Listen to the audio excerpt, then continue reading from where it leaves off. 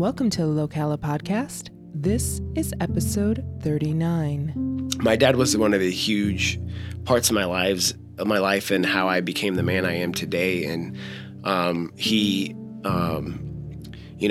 taught me that you can't overcome, your situation, no matter what it is, Welcome to Locala Podcast, everybody. I'm Lisa Anderson, your host and publisher of Locala Magazine. We are continuing with our June 2023 issue of callbacks from past issues as we celebrate our going into our third year of the magazine already. And so today we have brought back Josh Dinesen, who is the owner of First Impressions Printing, where our lovely, if you get the subscription to our magazine, is actually printed. So I'm super excited to have him because I actually didn't do his first interview. So this is our first conversation. And so welcome to the show, Josh. Thank you for having me. Yeah. So you were back, your issue was back in November of 2021, and you actually landed the cover. Yes. Yes, that was a surprise to me. Yes, it is to most people. I never let people know who's landing on the cover. Yeah, I've never had anything like that happen to me in my life, so that was very interesting.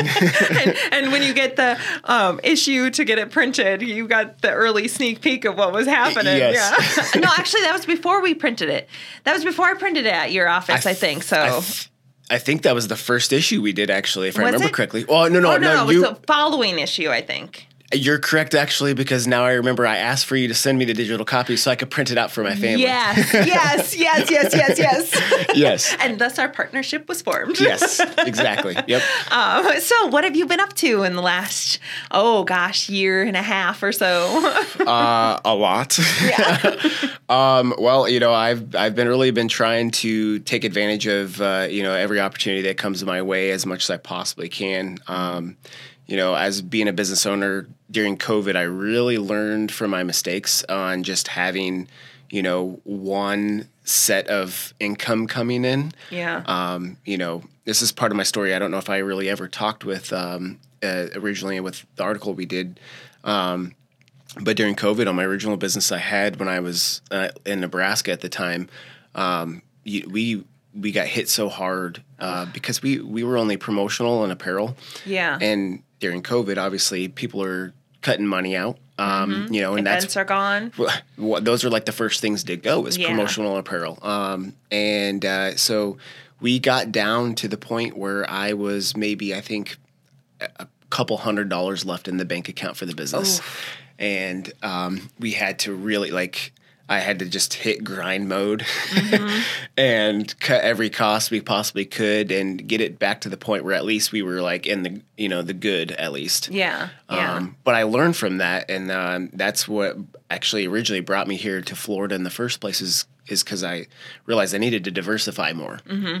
I need to have more options available than just promo and apparel. And obviously, the next step in what we were offering was, your print, your signs, your banners, mailing services, all that kind of stuff that all coincides with each other. But in my city that we were at, in Nebraska, the print shops already had their foothold in the community. Sure. And there was no way in interjecting that. They didn't want to sell, so my only opportunity was to expand outside of our city. Yeah. So I looked for my first available. I looked for options out there for print shops available, and I found tons, out there that were for sale. But I narrowed it down to 3. It was Texas, Arizona, and here in Ocala. Okay. And more I looked into it, Ocala was just the perfect fit. It has that almost Midwest feel to it. With the horses, everything kind of about it that didn't scream big city totally. And I'm not a big city person, which technically this is big city compared to where I came from. Me too. I know everybody refers to this as a small town, but I'm like, well. Yeah. So, obviously with the business side of things, it's perfect because they didn't have any ownership on site. Okay. The previous owner actually had passed away from a heart attack in 2010. Oh, wow. So he left it to his 2 brothers that lived in Michigan and Pennsylvania, and they just ran from afar. Okay. So a general manager, which Dennis. Yes. He pretty much was the one running the company, but there was no actual ownership, Okay. he did an amazing job, and the staff there, I still have almost every single one of them that are still there, and they're amazing. You had one retire. One retired, unfortunately. Yep. But that's part of life. You know, I guess I got to let them go when they want to retire. But I don't know why they wouldn't want to work forever. I mean, come on. I mean, it's not for everybody, I guess. I guess not. But I just saw so many opportunities. They didn't really have a big focus on the promo side, that's what my background was. So I was able to kind of come in, bring that, just a lot of things, and plus Florida. Yeah. I mean, warmer than you were at, for sure. I am not a big fan of cold. No. Definitely very nice, for sure, to be able to be where it's, I remember I went into a networking event when I first came here, and I believe it was probably in the 40s or 50s or something like that.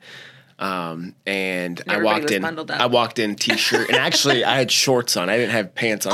No. And they're khaki shorts. They were nice, but like it was like a short sleeve polo and khaki shorts, and everybody's like got like almost like parkas on. I was like, yeah. I fell very quickly into feeling Florida-ish in the cold, but part of it feels colder to me sometimes. It's really weird. Okay, so at the time we're recording this, it's currently 60s out, but it feels hotter because all the humidity is there. But you put 60s in the winter, and it feels so cold. Yeah. I'm putting parkas. But we also don't get that transition. It's like goes from 80 to 40. Yep. And so I understand. And so I'm very much the bundle up. Well, when I left to move here, it actually got down to the point where it was -20. For like a week straight. Oh, so 40s, 50s felt pretty good to you at that point. 100%. Yes. I came straight from that, and to come here, it was beautiful to me. But the funny thing is I walked in that room, and they're like, "You're not from here, are you?" I was like, no. How do you know? And out of towner.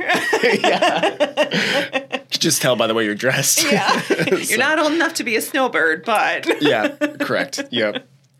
So, well, cool. So the business has definitely grown. You've added a lot of different branches as far as your print capabilities, yeah? Correct, yes. And I just added new machinery just now that actually we're actually going to be – some of our stuff we, had to outsource because we didn't have all the equipment to do everything in-house. I ended up buying the building, and with that, we had a large lease payment that we had, at the time.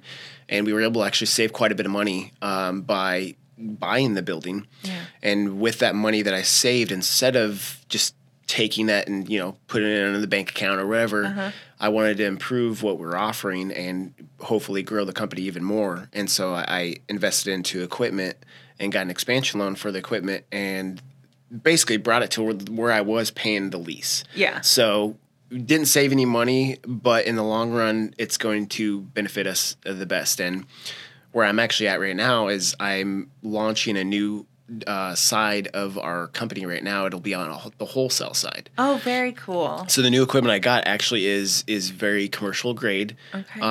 And so FIP, First Impressions Printing, will still be obviously our retail side, but now I'm starting, it's called Patriot Line. Okay. Obviously, I'm a veteran, and I'm very passionate about that. So Patriot Line just is something that I just want to, as the name kind of rung with me. So now that company will be veteran owned, and I'm going to be giving back a portion of the sales to veteran organizations. Oh, fantastic! Something I always wanted to do since I got into business. I wanted to help my community in some way, and eventually I'd love to get to the point where I actually start my own nonprofit that helps veterans. That's something I'm very passionate about. And so that's where I'm going in the direction right now. But we're still on the grind stage, and right now, obviously, the print industry, there's the looming economy issues and things like that, and so we're a lot of people are holding tight to their money a little bit more, and so again, that's why I want to diversify and have many different avenues of way we can make money so that I never have to worry about laying anybody off or anything like that, because, you know, my team they're like family to me. Yeah. You know, so especially like when, you know, you talked about one of my employees that retired, you know, that was hard because, you know, that's like a family member like leaving. Right, right. So, but yeah. Yeah. Well, that's kind of a good segue, because I know there's some more of your story that didn't all get in the article that you really wanted to touch base on. And one of the things that if they go back and read the article is that they find out that you were a police officer at one point, you were in the military. So why don't you give us a little bit of background on that and what you've been up to in the last year regarding that? Yeah. So I straight out of high school, I joined the military. There was a short period of time where I actually went to college, and then I was originally going to college to be elementary education because, you know, I love kids and, you know, I always saw myself being a teacher. And during that time, how I actually realized when I was younger, 9/11 happened, obviously. And I think I was 9th grade, if I remember correctly. Such a puppy. Yeah. I know, right? I'm getting up there. I was in college. I'm getting up there. I'm 35 now. Almost. There you go. But no, it happened in the 9th grade. And I remember having the feeling of, everybody was like around me talking about like, I'm so glad I never was on that plane or, here or there, and I had like a different feeling. Like my feeling was more of like, I kind of wish I was on that plane and maybe I could have stopped those guys, Yeah. And this is a little 9th grade. By the way, my 9th to 10th grade year, I grew 7.5 inches. Oh my goodness. So yeah. Oh my goodness. I had I was a little tiny little thing at that point, so, but I would have fought hard, Yeah. but no, at that point though, I was still like, I feel like I was not fully mature enough to really understand what that feeling inside of me really was like, and why I had that like thought that kind of crossed my mind of wanting to be there rather than other people that were glad they weren't there. Yeah. And so again, at that point, I wasn't even thinking military police and anything like that, fully. It was a thought in my mind because I had 2 brothers that were in the military. One was in the Army and one was in the Navy. And then my grandpa was also in the military. Okay. But again, it never really crossed my mind. And then while I was in college, my first semester, I don't remember exactly. I should probably remember which school shooting it was, but there was a prominent school shooting that happened at that time. Again, like a lot of people were talking about, I'm glad I wasn't there. My kid wasn't there, blah, blah, blah, and, my thought process was, I wish I was there. I wish I was a teacher there, because my mindset, I was thinking teaching. I was like, I wish I was a teacher there. Maybe I could have stopped those kids from being killed or, something like that. And then I talked with one of my friend's parents. He was in the military. And he kind of said, you know why you're having that feeling, right? And I was like, I don't know. I was like, you want to protect people. I was like, I never thought about that. I was like, I guess I am kind of I feel like I have a protective nature about me, I guess, if you really think about it. I said, but I never really saw myself being that person. I always felt like I was, I'm just me, Yeah. And so I kind of put some thought into it, and I really realized that, I want to be a police officer. I want to help people. Obviously, at the time, I was only 18 years old, and so I couldn't be a police officer. You had to be 21 years old to be a police officer. But to join the military... you can be 18. You can be 18, So I ended up, next thing I knew, I went to the recruiter's office. I did the whole thing, where you got to go through the process and everything. And I went through it, and I got accepted and went and chose my MOS, which is your job, basically. And I chose military police. And within 11 days, I left for they gave me an extra bonus if I left quickly because there was at the time there was a need for it that job. And so they gave me an additional bonus if I left within 11 days to go to my training. Oh, wow. Yeah. So I ended up going to training, and this is November 2006. Okay. And this is Army, yeah? This is Army, correct. Yeah. Yes. Yep. So I go through my training and go through all that. I get back. Right when I get back, one of our family friends, I wouldn't say I was like super close with them, but I hung out with them a lot. And the family, I was basically my second family. It was their cousin, and we played basketball together, did go to church together and stuff like that. He died in Afghanistan from an IED. For those that don't know what IED is, it's an improvised explosive device, and that's what killed him. And I just got back, and my unit was calling me. I ignored their phone calls for a little while because I thought maybe they were, I don't know. This is young, not knowing everything me. Yeah. I thought my unit's calling me. Maybe they want me to try to do honor guard for him or something like that. Yeah. And I wanted to go as a civilian. I didn't want to go representing the military, because I knew him on the civilian side. Yeah. So I ignored that call. End up going to the funeral. I come back, I get another call, after that from my unit again. This time I actually answer. Well, they gave me the announcement we're deploying. And all my family and friends, because our community is small, knew about him, knew everything. Like it was kind of a big deal to, especially the people close to me. Yeah. They knew about it. And so I didn't tell people for a little while because it was still fresh in everybody. And I go, how am I supposed to tell them, hey, Jacob just died, but I'm going to war, So, that was kind of a sore subject for a little while. And, I told like 2 people, I think. But how soon after the funeral did you wind up having to leave? So we were originally supposed to leave in October. The funeral was, I want to say June. Okay. We were supposed to leave in October. It was a pretty quick, turn up and go. But they ended up getting pushed back to January. Okay. So, yeah. So when did you finally start letting people know? I let about, I think, maybe 2-3 weeks go by or something like that. I didn't want to let it drag out because I knew I was supposed to leave in October and I didn't want to last minute drop it on people. Yeah. So, but yeah, so that was kind of how that happened. Okay.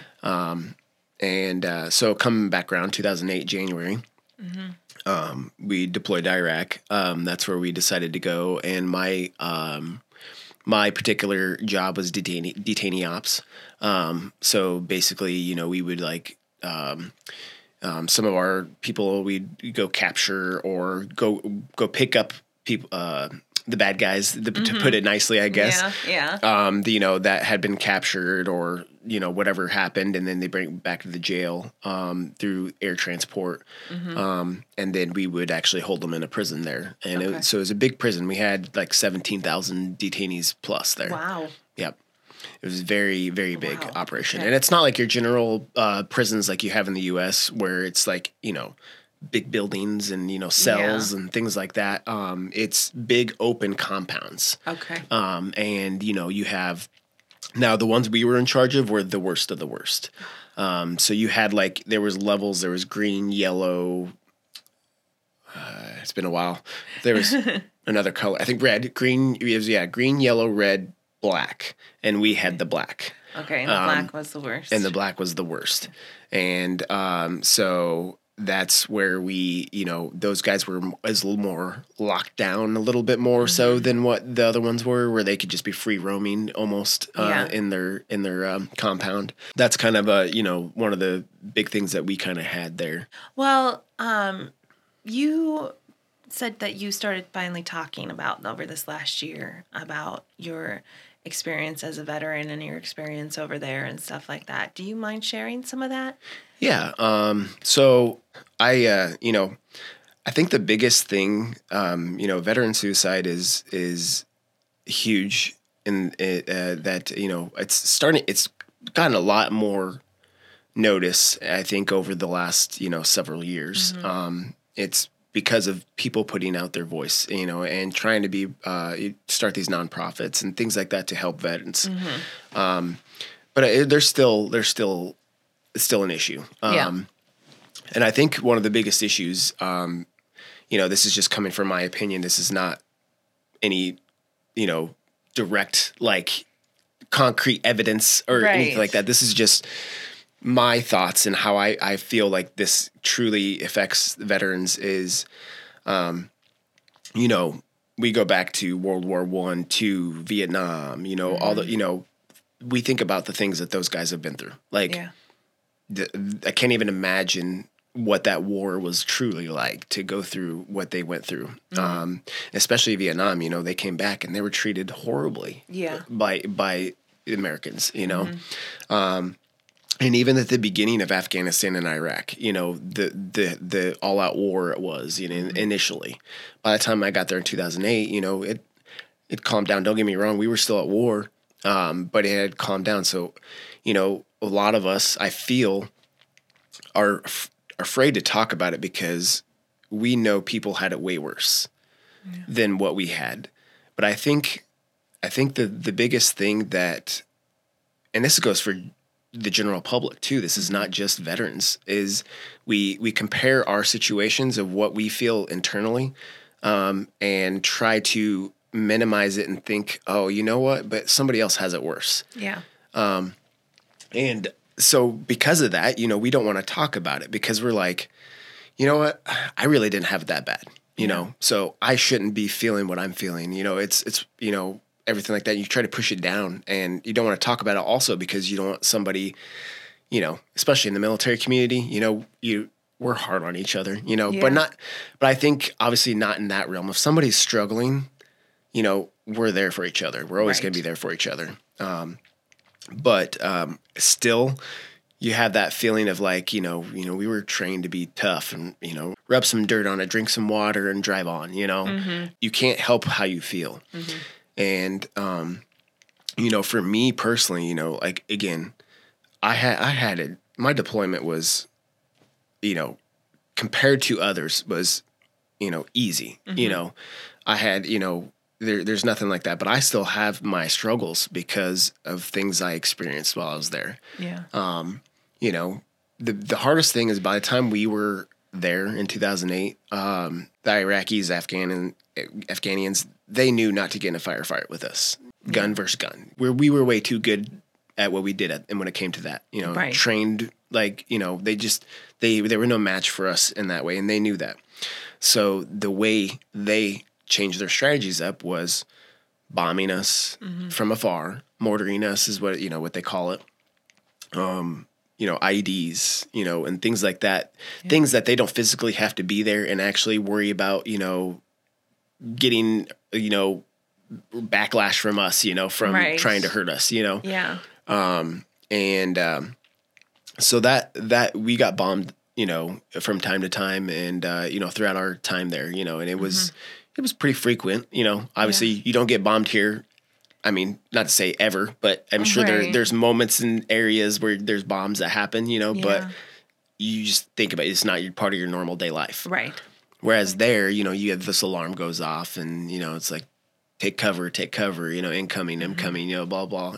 Initially, the first time you hear it, we're all running to the bunkers, like hiding and stuff like that. And over time, everybody starts to want to try to be the tough guy and I'm just going to stay here, I die, whatever. Yeah. And trying to be the tough guy, which internally I'm not saying not everybody, I'm sure there were some people that really did feel that way, but I think most people were just outwardly trying to act like the tough guy, but internally extremely scared. Yeah. That I know for me, it was the hardest thing not knowing because like you basically, is this next step I take, is it going to be my last? And you don't have that. I mean, don't get me wrong. There are dangers in our society. Right. But not the same. Yes. Again, so there you are comparing. Yeah, right? I know.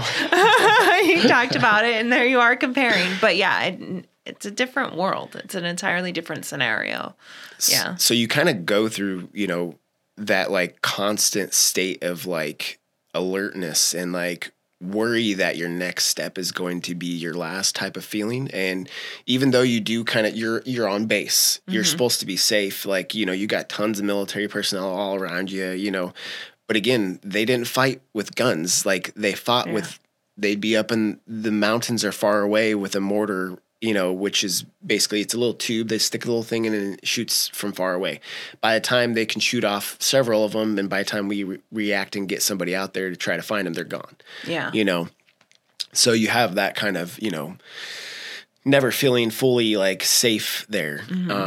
I remember one situation in particular, we actually we had left Iraq. We were in Kuwait processing out to go home, and we were considered in the green zone. That's what they were considered.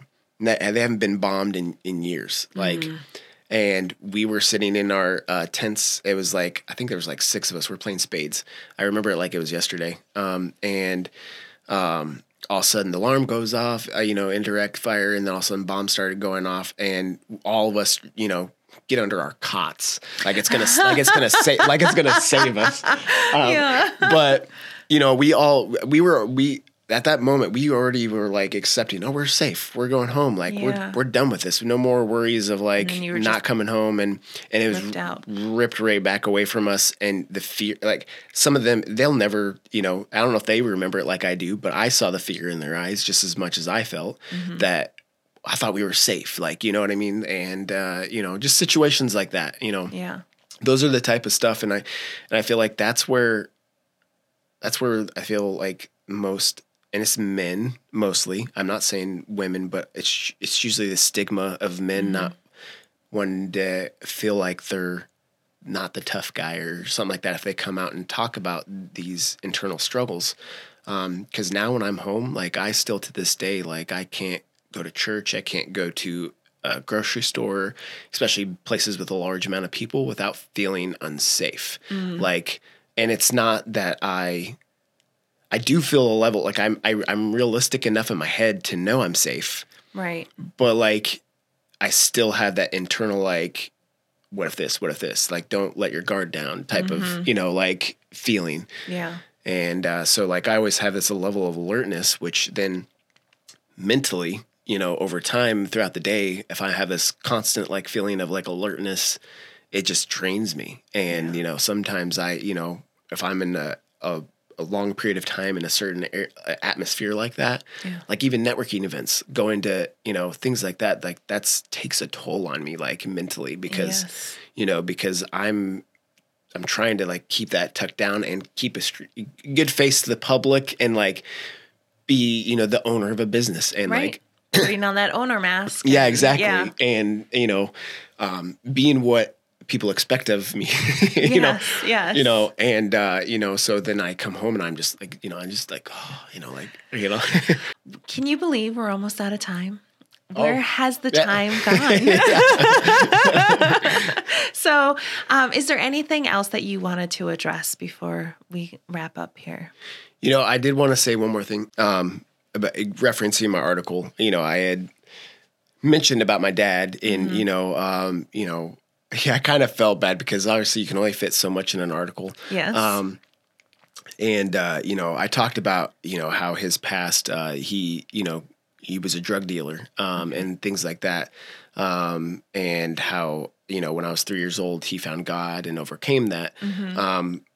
But obviously that was about all I really fit in there, and, so I wanted to make sure like I didn't paint him into this, I knew what, I was saying when I was saying it, but people were just reading that might, think differently about my dad. But my dad was one of the huge parts of my life and how I became the man I am today. And, he taught me that you can't overcome, your situation, no matter what it is. The biggest thing I also want to put out there too, and this relates to my dad in a way, is he taught me that no matter what you're going through, where your situation is. And I think today I feel like we have such a victimhood mentality that like people have, and like that people like you just want to put them in this box of like, okay, well you're poor, you're this is how you grew up. This is, you have to accept this life. Yeah. And I didn't grow up with money or anything like that. My dad, obviously, because of my dad's past, he had troubles in the law, things like that. Yeah. He couldn't get your really good jobs or anything like that. But he pressed on and pushed through it all, and became he was constantly. A lot of parents will tell you like hide the bad stuff in their life, and then don't ever really allow you to see the true side of what they went through in their life and how they've overcome or anything like that. And he was just straight honest with me. Like every little bad mistake he made in his life, hey, don't make this mistake. Make sure to do this. Like do better. Like, I should have did this. Don't do that. Just all that kind of stuff. And it really like helped propel me, I feel, in my life by him just being honest and open with me. And, I just, he was a big part of where I am at in my life, by pushing me and to be the better person, and not make the same mistakes as he made. That's the kind of the biggest thing I really wanted to put out there, just because he was way bigger part of than just the dad. So, but it was kind of funny, full circle. Dad was a drug dealer and I became a cop. We joke about that. We joke about that sometimes.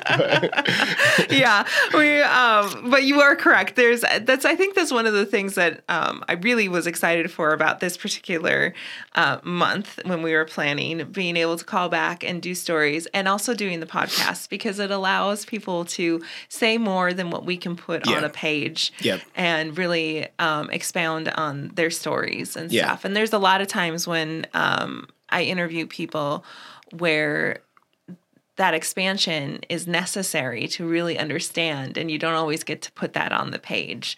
And so I appreciate you wrapping that up full circle for people to understand. Thank you. Well, Josh, thank you so much for being here today. I really enjoyed talking with you. I wish we could talk for hours and we'd probably fill it up just fine. Probably. All right. Well, thank you everybody for joining us here at the Locala Podcast. Once again, I'm Lisa Anderson, your host. We'll have a link to Josh's business and his original article for you in the description. We look forward to seeing you here on the next podcast, where we focus on connections through stories. Thank you for joining us for another episode of the Locala Podcast. If you enjoyed this episode, please go ahead, like, share, and download. Your support is truly appreciated.